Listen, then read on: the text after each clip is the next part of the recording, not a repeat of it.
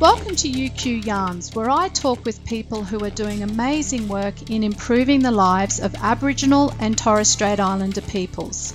My name is Marie Toombs. I'm a very proud Gamilaroi Cooma woman with traditional lands in northwestern New South Wales and southwestern Queensland.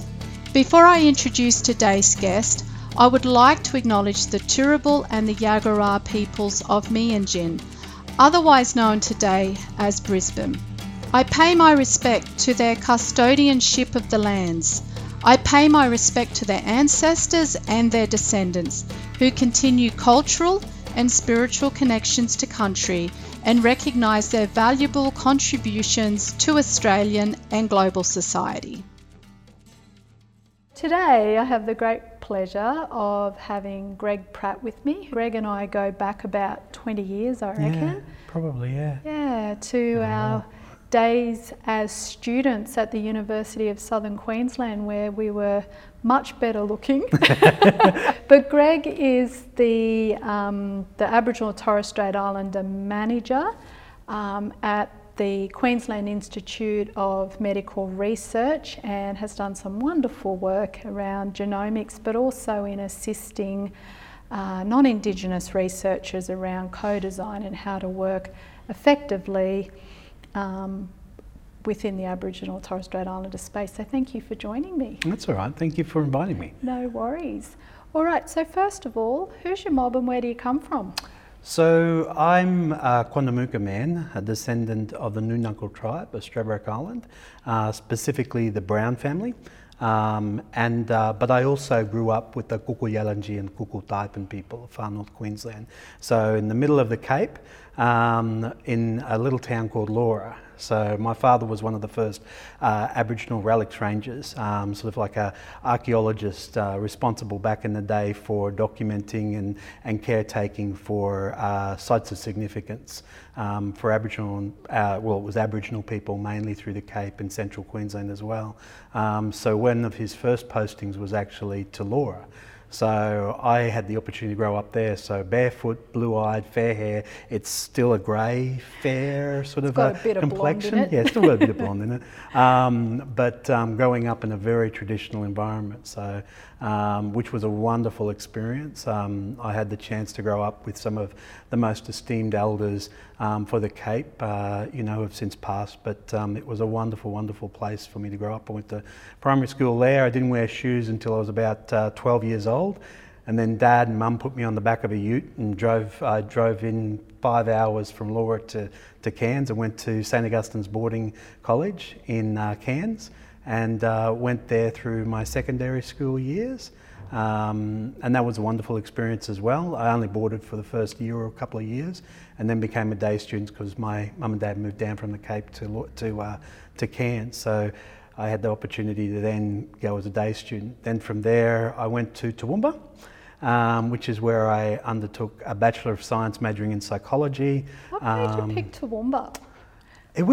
I came to Brisbane, so as a small boy coming from, I was 17 years when I went to university, so as a small boy coming from Cairns and an even smaller community in Laura, I came down to Brisbane and it scared the bejeebers out of me. I came here, there were people everywhere, there were cars everywhere, there were people, doing their own things, and it was just terrifying. And so I came to a number of the universities for their orientation program, and then I did an orientation program at Toowoomba. And I loved it because it was a smaller space, it was familiar to me, and there were a lot of black faces, it has a higher proportion per capita of Aboriginal or Torres Strait Islander people than perhaps what Brisbane does. So it just felt a little bit more relaxed. When you're 17 years old, going to university is in itself a big thing, When you come from a family and you're the first person to go to university and be so far away from home and from family, it was a big thing. So the only way I was going to do that, because I had an interest in psychology, was to actually find somewhere where I felt a little bit more comfortable. It was still hard, it was still difficult, and eventually I got through that course of study and went on to other things in other states in mental health from there. So it's been, and now I work fortunately at QMR. Yeah, which is amazing. a great space to be. So I just want to go back upstream briefly, but you mentioned that you were first in family to go to university, and I'm just wondering where did that motivation come from? So in terms of that, and I've got a particular interest because when I did my PhD, I did it around that bridging program that was run out of USQ. That's the one. So the bridging program for students who didn't finish years 11 and 12, providing opportunity, and that's what gave me my start as well, as you know. But with my PhD, I had a look at those types of pathway programs across Australia, and without exception, I found that everybody who got through those and then went into mainstream uni and consequently completed, they were either not first in family or they'd been to a boarding school. And so you've mentioned boarding school, and I'm just curious. So what was the driving force? Well, to be honest, I think it was probably more at a familial level, So on my father's side, that's my Aboriginal heritage. On my mother's side, that's, my Irish heritage. And so Mum always valued school and academia. It was always a sort of a pathway that was valued. For my father left school, I think when he was 7 years old or something like that, and then he went into working on stations and the like. But what I will say is that even though it was something that he didn't, value for himself, it was still something that he valued for his children. So, for myself and my brother, academia was still important, and so I had a real interest in school. Even before I went to boarding school. So growing up in a small community with a tiny primary school of about 20 students in total, 3 in my own grade, and 1 teacher that covered the whole of that school or what have you, we had a really great curriculum. We did a variety of different things, and I had this real interest in reading and writing and maths and science and all of these things that was supported at that young age initially by my mum and by her family, and similarly by my father and that side of the family, but then beyond that, through my teachers, And I think if there was one thing I would say is that, if family and your supports and, your friends and so forth are supportive of something, it goes a long way to inspiring you to go on. In the boarding school space, it was a great space to learn. It was a great space to learn how to do things very efficiently, and how to be focused on a curriculum, and how to achieve the goals that you needed to at an academic level to get the grades that you felt were important, So I was super competitive. I remember being in high school being super competitive.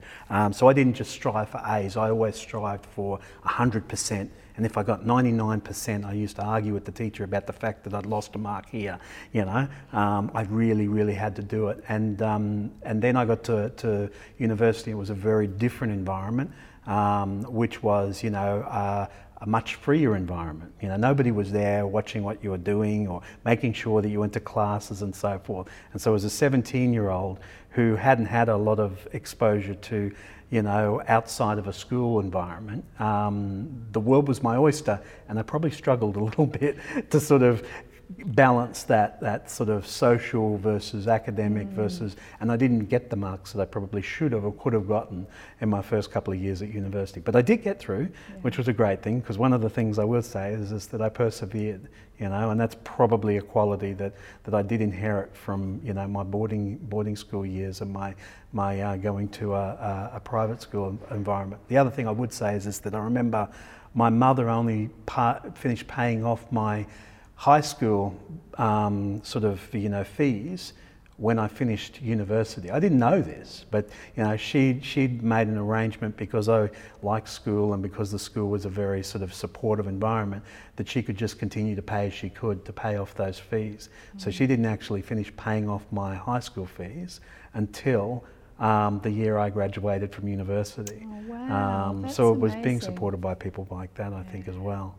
So would you consider your mum one of your major role models? Like who played that role in your life?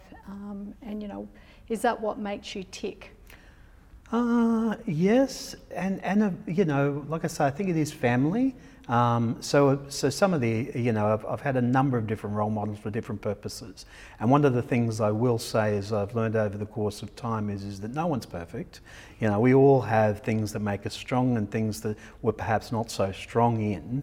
And if you as a person are trying to learn or be mentored through a process, it's probably best to recognise that early on and to try to find the things that somebody's strong in and learn from those strengths, and then similarly find other role models who can support you in your learning endeavours in different ways, you know. But one single person I wouldn't say. I'm the what would you call it, the output of a number of people's sort of contribution. You know, it takes a community to raise a child, you know, or to raise an adult, and sort of I've probably benefited from that. My teachers, my parents, the other people I would say were really, really instrumental in sort of setting my, what do you call it, my ethic, moral compass were my grandparents. So my nana, being of Aboriginal descent, was an elder, you know, for our community, and a very, very strong woman. An advocate for, you know, Aboriginal rights here locally as a Quandamooka woman, a Noonaka woman, and my grandfather, who was non-Indigenous Irish, was a very passionate supporter of her, and never had anything bad to say about anyone. And I think, you know, that as a value system was sort of, you know, a foundation for me, you know. He used to say things I think we could all do a lot to learn from. Things like, you know, if you haven't got anything good to say, don't say anything, you know, do unto others as you would have them do unto you, you know, and fight for family, you know, and help and support one another. I'm a very, very positive person, you know. So yeah, my grandparents were probably some of the most instrumental leads in my life in terms of setting my moral compass, you know. Nice.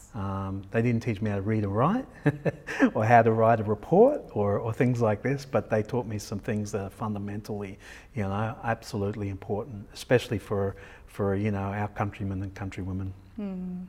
Well, I know that you've worked really hard to get where you are today, and you've had personal struggles and health issues and a whole range of things.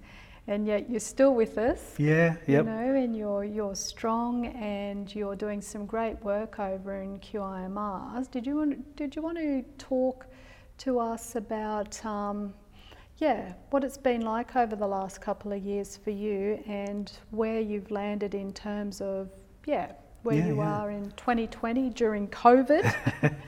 So yeah, look, I think I originally, so I've been there now I think 7 or 8 years. And it's been a wonderful journey, actually, and I've been privileged to be there. When I first applied for the role at QIMR and was offered the job, I saw a lot of opportunity at QIMR for not only me to apply my skill set is really in stakeholder engagement and with a background in mental health and sort of supporting people towards, you know, establishing systems that might support change, you know, and for the benefit of our mob.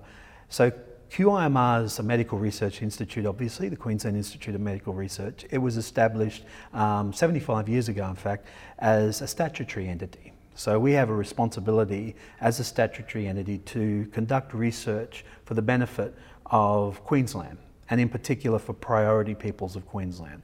Has a lot of history going back to working in regional locations. A lot of our work in the infectious disease space started in a lot of those spaces, so mosquito, dengue fever, malaria, and a number of different infectious disease type spaces. And now we do work across a number of different spaces. So we do work in chronic diseases, mental health, infectious diseases, and cancer. So our 4 programs are 4 major programs. We've got 600 people who work within the Institute. I think there's about 60 labs in total, and across those 4 programs. So my role when I came on board was to explore with QIMR and support QIMR to see how the work it was doing now within those spaces could be of benefit to Aboriginal or Torres Strait Islander people.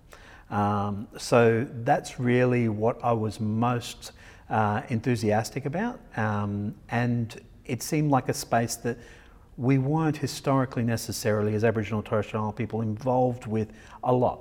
You know, we've had some, histories over the last, 100 or so years of medical research that have not been so great, where the community hasn't been involved, engaged or led work in from a position of co-design that you spoke about before.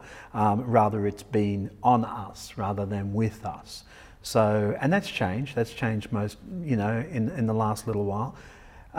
So most recently, I had the opportunity to source some funding from Queensland Genomics, which was previously Queensland Genomics Health Alliance, which was an entity established under the governance of actually the University of Queensland as the administering institute for Queensland Genomics Health Alliance, Queensland Genomics, but funded principally by Queensland Health and Queensland Government. So their role over the last, I think it's been about 5 years that they were around, was to see the implementation of what they call precision medicine into the health sector. So, we talk about primary health, we talk about tertiary health, we talk about hospital-based care and so forth. Precision medicine is the hope or ambition of where medicine is going to go in the future.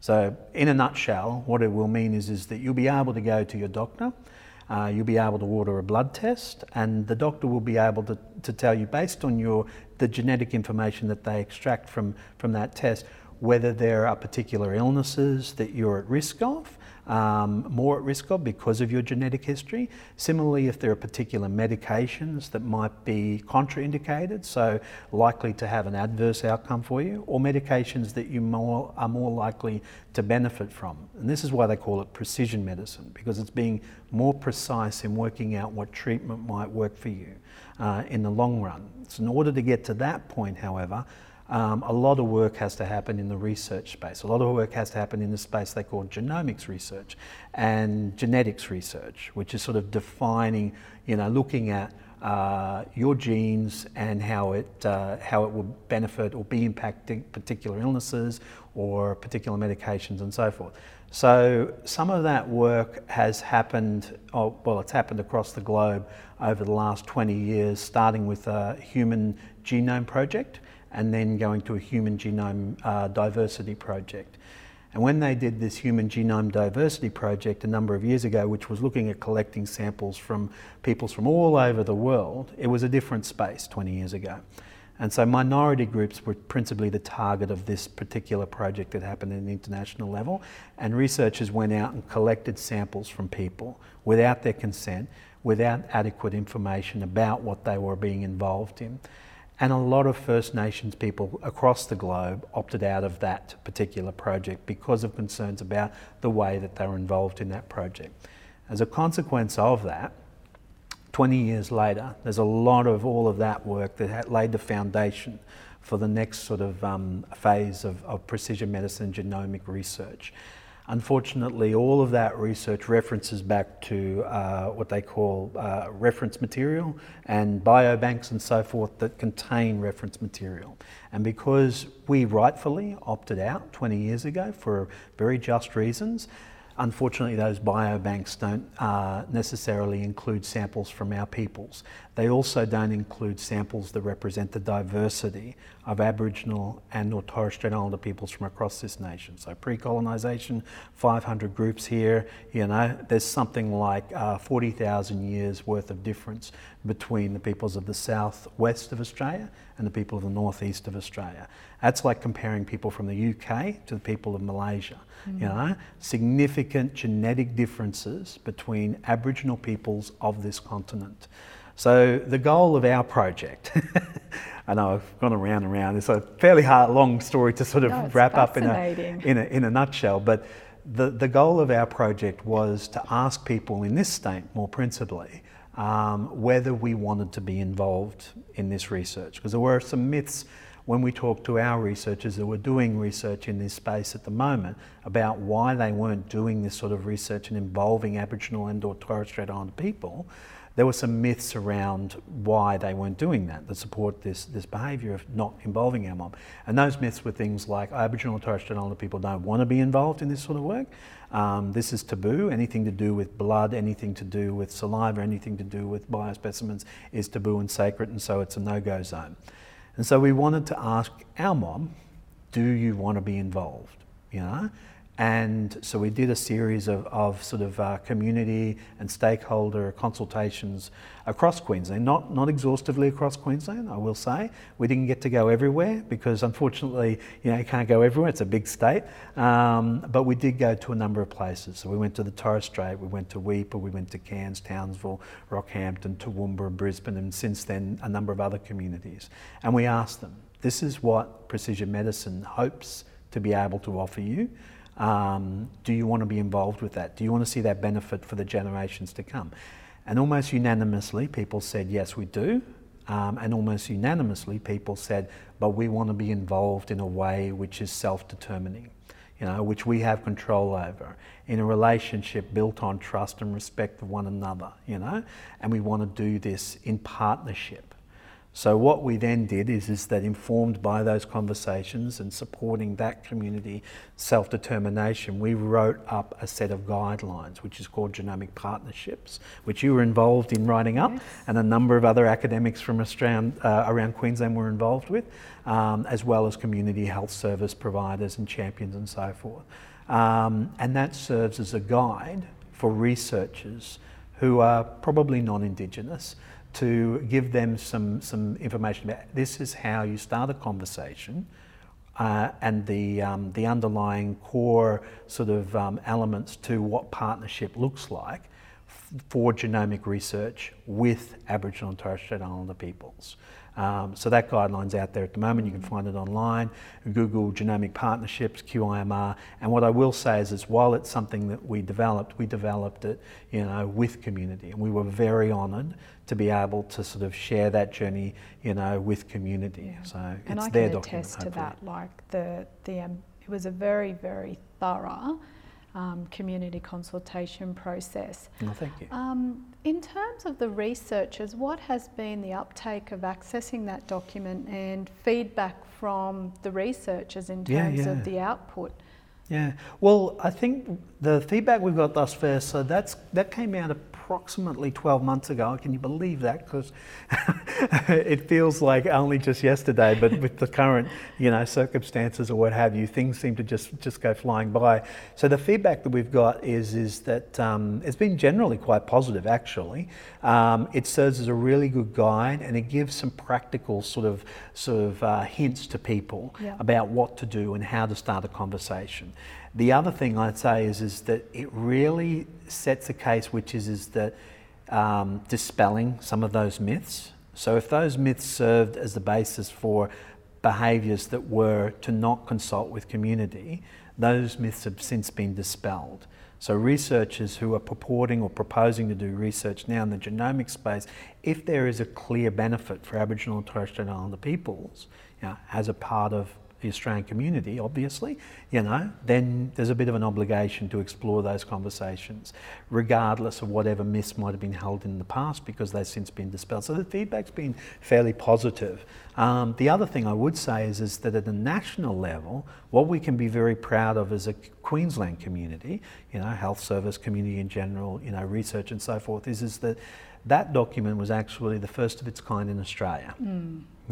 Second of its kind in the world, in that New Zealand released a similar document a couple of years ago, but the first of its kind in Australia. So Queensland can be proud of the fact that we're sort of leading some of the discussion and conversation around what community involvement, engagement looks like from a genomics research sort of a space or what have you. So but the feedback from researchers has been very positive. People are using it. I know that a number of ethics committees now have it as part of their standard sort of documentation that they refer researchers to, and they're similarly becoming aware of some of the guidance that's offered in that document. And so, and then obviously all of the research partners that were involved in the development of that have also served as testament to its use, adaptability and so forth. But we are starting to see some impact of that document. We've had a couple of citations of the document recently, and I think a number of people, I think it's something like at the moment around about maybe 200 reads or something like that. Oh, that's fantastic. Since it came out less than 12 months ago, I want to say. So it's interesting, that whole, these misconceptions and fears, but I find, I've had a few really honest conversations with researchers who say they're afraid of doing the wrong thing. Yeah. And I think this is a really great example of, you don't know what you don't know, but here's a guide that will help and lead you. But, that piece just about simply communicating and, applying the same practice that you would over any participant or would-be research is to engage, is to find out whether this is important. And I think, we've got a long way to go in terms of bringing that together, but it's great that we have got, and we're starting to have collectively some good case studies around where this is done. Absolutely. And it's done well. Absolutely. Yeah. I think the thing with one of the key messages in that document is actually the idea of starting a conversation, the importance of starting a conversation, the importance of respecting the time and the spirit of developing a relationship, with people. So hopefully that comes across in that, and hopefully it does serve to inspire people to talk with people. Not necessarily researchers to talk with community or clinicians to talk with, academics or whatever, but people to talk with people. No, absolutely. So where to next? Oh, I don't know. Probably a holiday at a point. No, I think so. Out of that actual project, so what I will say, the feedback from the community has been quite, and all the people involved in that have been quite positive. One of the things they did say is, yes, we have an appetite for genomics, and yes, we want to know more. What we would also like is some sort of a resource that speaks more at a clinical interface. So what we just have finished up is a suite of health literacy resources around genetic testing and counselling. So so the local service here in Queensland is Genetic Health Queensland, and they provide a free genetic testing and counselling service for people who may have a suspicion, or whom their GP may have suspicion that there might be some sort of a rare genetic condition where they might actually benefit from testing to see if that's the case. So that service, Genetic Health Queensland, provides services across Queensland. They're based here in Brisbane, but they do offer some clinics in other spaces as well. So we developed up a suite of resources promoting that service to our mob, and that project was also in collaboration with the Queensland Aboriginal and Islander Health Council. And at the moment, like I say, there's a number of brochures that speak for each region and what genetic testing looks like region by region. So if you're from a particular region, let's say Mackay, there should be a brochure available either at your local community control health service or at the local hospital and health service with some information about genetic testing. So those have gone out now. The other thing we did was to develop up an animation called Your Blood, Your Story, which was narrated by a wonderful Aboriginal woman, and it really talks to people about what genetic counselling and genetic testing might be about, why you might want to explore it with your GP, and how your GP can go about getting in contact with Genetic Health Queensland to make a referral if it's indicated. So, and giving some people a little bit more information about that space. So that health literacy resource and those health literacy resources were developed through a series of workshops across Queensland as well, asking people, about what they thought would be necessary that they might need to know in a resource, and then using that information to develop up those resources. So those are resources developed by the community, supported by us. So I'd say they're community developed resources, hopefully, and it's a lovely resource if you have the chance. Google, or whatever the case may be for your search engine, Your Blood, Your Story, QIMR. It's on YouTube. You can watch. I think it's about 4 minutes worth of video. It's very good. I had a look at it the other day. Yeah, no, that's awesome. Oh, good. Yeah. Well, you sound very busy. And Yeah. and I know every time I catch up with you, there's some new adventure that you're on. So, just given you're down the path, not too far down the path, but you're down the Down the path beaten a bit. track. Yeah. What would you go back and say to your younger self about where you are today? Like, what would you tell yourself? Would you do anything differently? Would you get a PhD? Yeah, I keep being asked, so I'm not Dr. Pratt. If anyone is quoting me, it's just Greg Pratt. I haven't had the chance to go and get a PhD at the moment. And look, what I would say is fit for purpose, is look at the things that you want to do long term, but don't feel that trajectory or that end point you have to be committed to in the long term. One of the things I would say is I'm fairly stubborn. My wife can attest to that, and that my children can definitely attest to that, and that maybe be flexible to the idea of where you want to go and how you want to get there. And a lot of people will give you a variety of different opinions about what the best way to do that is. But perhaps just be, honest and humble to yourself, and give yourself a little bit of time to sort of work out where you want to go. I think at 17, I had this drive that I had to go to uni. I had to become a psychologist. I had to practice in clinical sort of spaces and the like. And then over the course of life, things come along, things happen, both a personal and a professional level, that lead you down or perhaps a different route. And that's not to say that the other route wasn't the wrong one and this is the right one. It's fit for purpose, So be flexible, be kind to yourself, and give yourself the opportunity to sort of, take life as it comes, and spend a bit of time looking after yourself and yours. Because at the end of it all, what will matter the most is your health, your family, and the connections and the responsibility that you ultimately have to ensuring that you do well for others. And my grandfather said, do unto others as you would have them do unto you.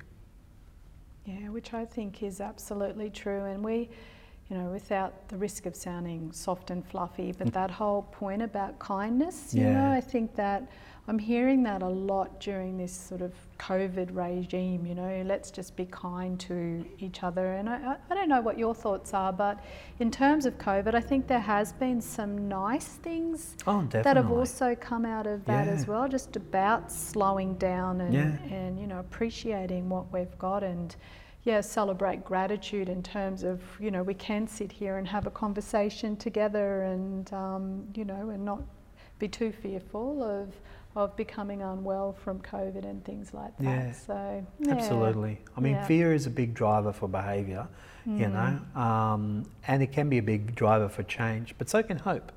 Hope can be as influential a driver for change.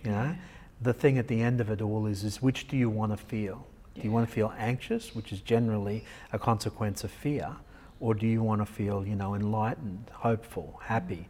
And so making those choices about which of those motivators you're going to choose to actually allow, you to influence your journey or whatever is a thing that you can do. You can't necessarily control all of the things that might happen in your life, and reality is you probably can only control a very few of those.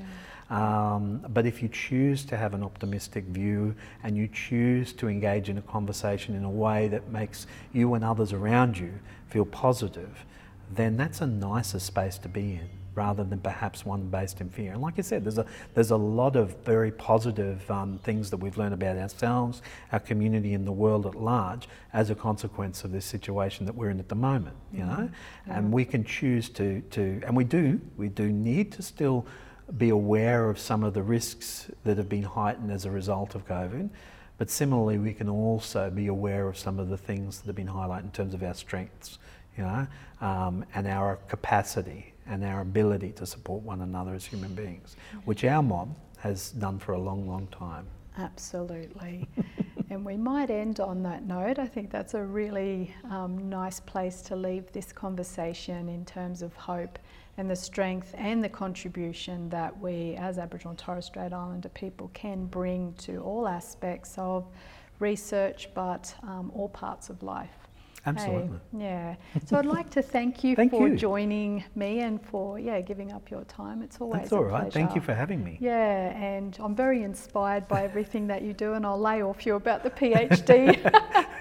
Maybe but if you want day. to come and do one, come to UQ. Yeah, absolutely. I think that would actually be my preference. Okay, we have that on record. Yeah. No, look, the University of Queensland is a brilliant space and has been for a long, long time, and has a lot to look forward to as well as a space that supports our mob, you know. So I think there are a number of spaces where I could go, and one of those would obviously be the University of Queensland if I chose to go down that career path. Well, we've got that on record, brother. You do, but it's about the time and the ability to do it. That's the problem. Well, thank you for joining us. Awesome. Thank you. All right. Thank you for listening, and I hope you have enjoyed today's yarn. To listen to other episodes in this series, please visit our website at medicine.uq.edu.au/UQ Yarns.